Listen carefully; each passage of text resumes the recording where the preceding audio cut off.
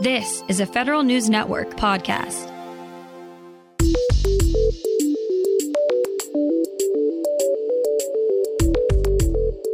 Coming up on today's Federal Newscast, both chambers finish up their work on next year's NDAA.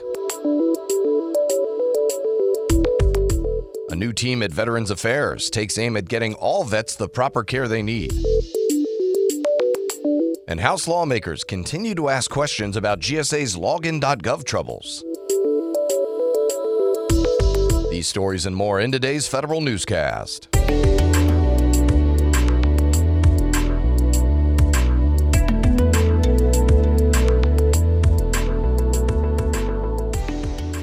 Welcome to today's episode of the Federal Newscast. I'm Eric White. The House and Senate Armed Services Committees have both finished their work on the 2024 Defense Authorization Bill. There's a lot of agreement on the big picture. Both chambers of Congress agree military members will get a 5.2% pay raise next year. That's in line with the Biden administration's budget proposal. So is the top-line funding level, $844 billion in DoD spending next year. Whether federal civilian employees will get a pay raise and how much is a lot less clear. Congress traditionally leaves that decision until the end of the year, and a large faction of Republicans is advocating a plan that would require merit-based raises for civilians. The Defense Department will make it easier to get help for military dependents with special needs. The Exceptional Family Member Program will now work the same way for all the service branches. Previously, each service had their own way of administering the program. The new policy will ensure standardized identification and enrollment across services and ensure the same criteria is used in determining what services are offered. The guidelines are designed to make sure the family's special needs are considered during the duty assignment process. DoD will also be offering new incentives to encourage service members to stay in the military. With predictions of another year where the services fall short of their recruiting goals, the Pentagon has a series of new retention programs for service members. They include proposed pay raises, flexible career paths, and the ability to move back and forth between part-time and full-time service. The department is also increasing services for families, including expanding child care and creating paths for spouses to find employment. The Veterans Affairs Department is adding a new agency equity team to provide world-class care and benefits to all veterans.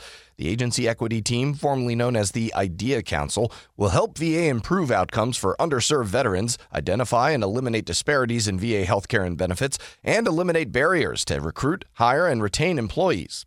VA is also creating a new Equity Assurance Office to coordinate with the IDEA Council in solving issues related to VA healthcare and earned benefits to veterans. The EAO office will be led by Lauren Carson and report to the Office of the Undersecretary for Benefits.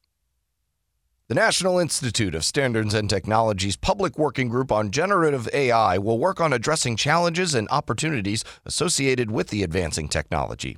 The group will be building off of NIST's AI risk management framework to develop and provide guidelines for organizations planning on deploying AI technology. One of the group's long-term goals is to explore how AI can be used to address issues such as climate change and health. The announcement of the Public Working Group comes after a recent meeting between President Joe Biden and AI experts in San Francisco. A new report offers recommendations on how government agencies can maximize the benefits and minimize the harm of artificial intelligence. The National Artificial Intelligence Advisory Committee submitted its first report to the president last week.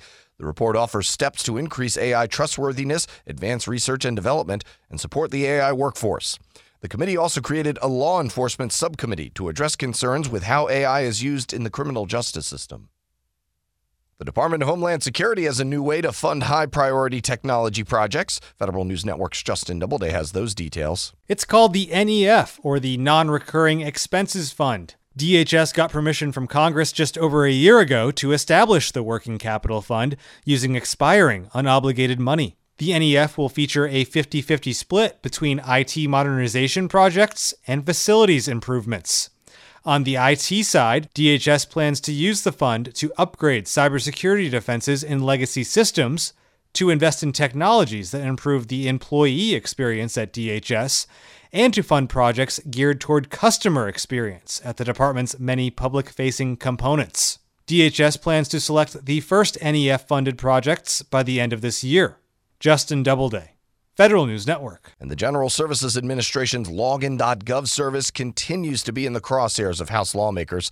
Leaders on the Oversight and Accountability Committee say there are unanswered questions surrounding how GSA previously misled agencies about the platform's compliance with security standards.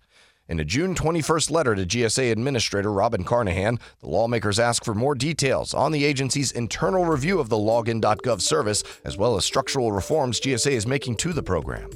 You can find these stories at federalnewsnetwork.com, search Federal Newscast, and subscribe to the Federal Newscast wherever you get your podcasts. I'm Eric White.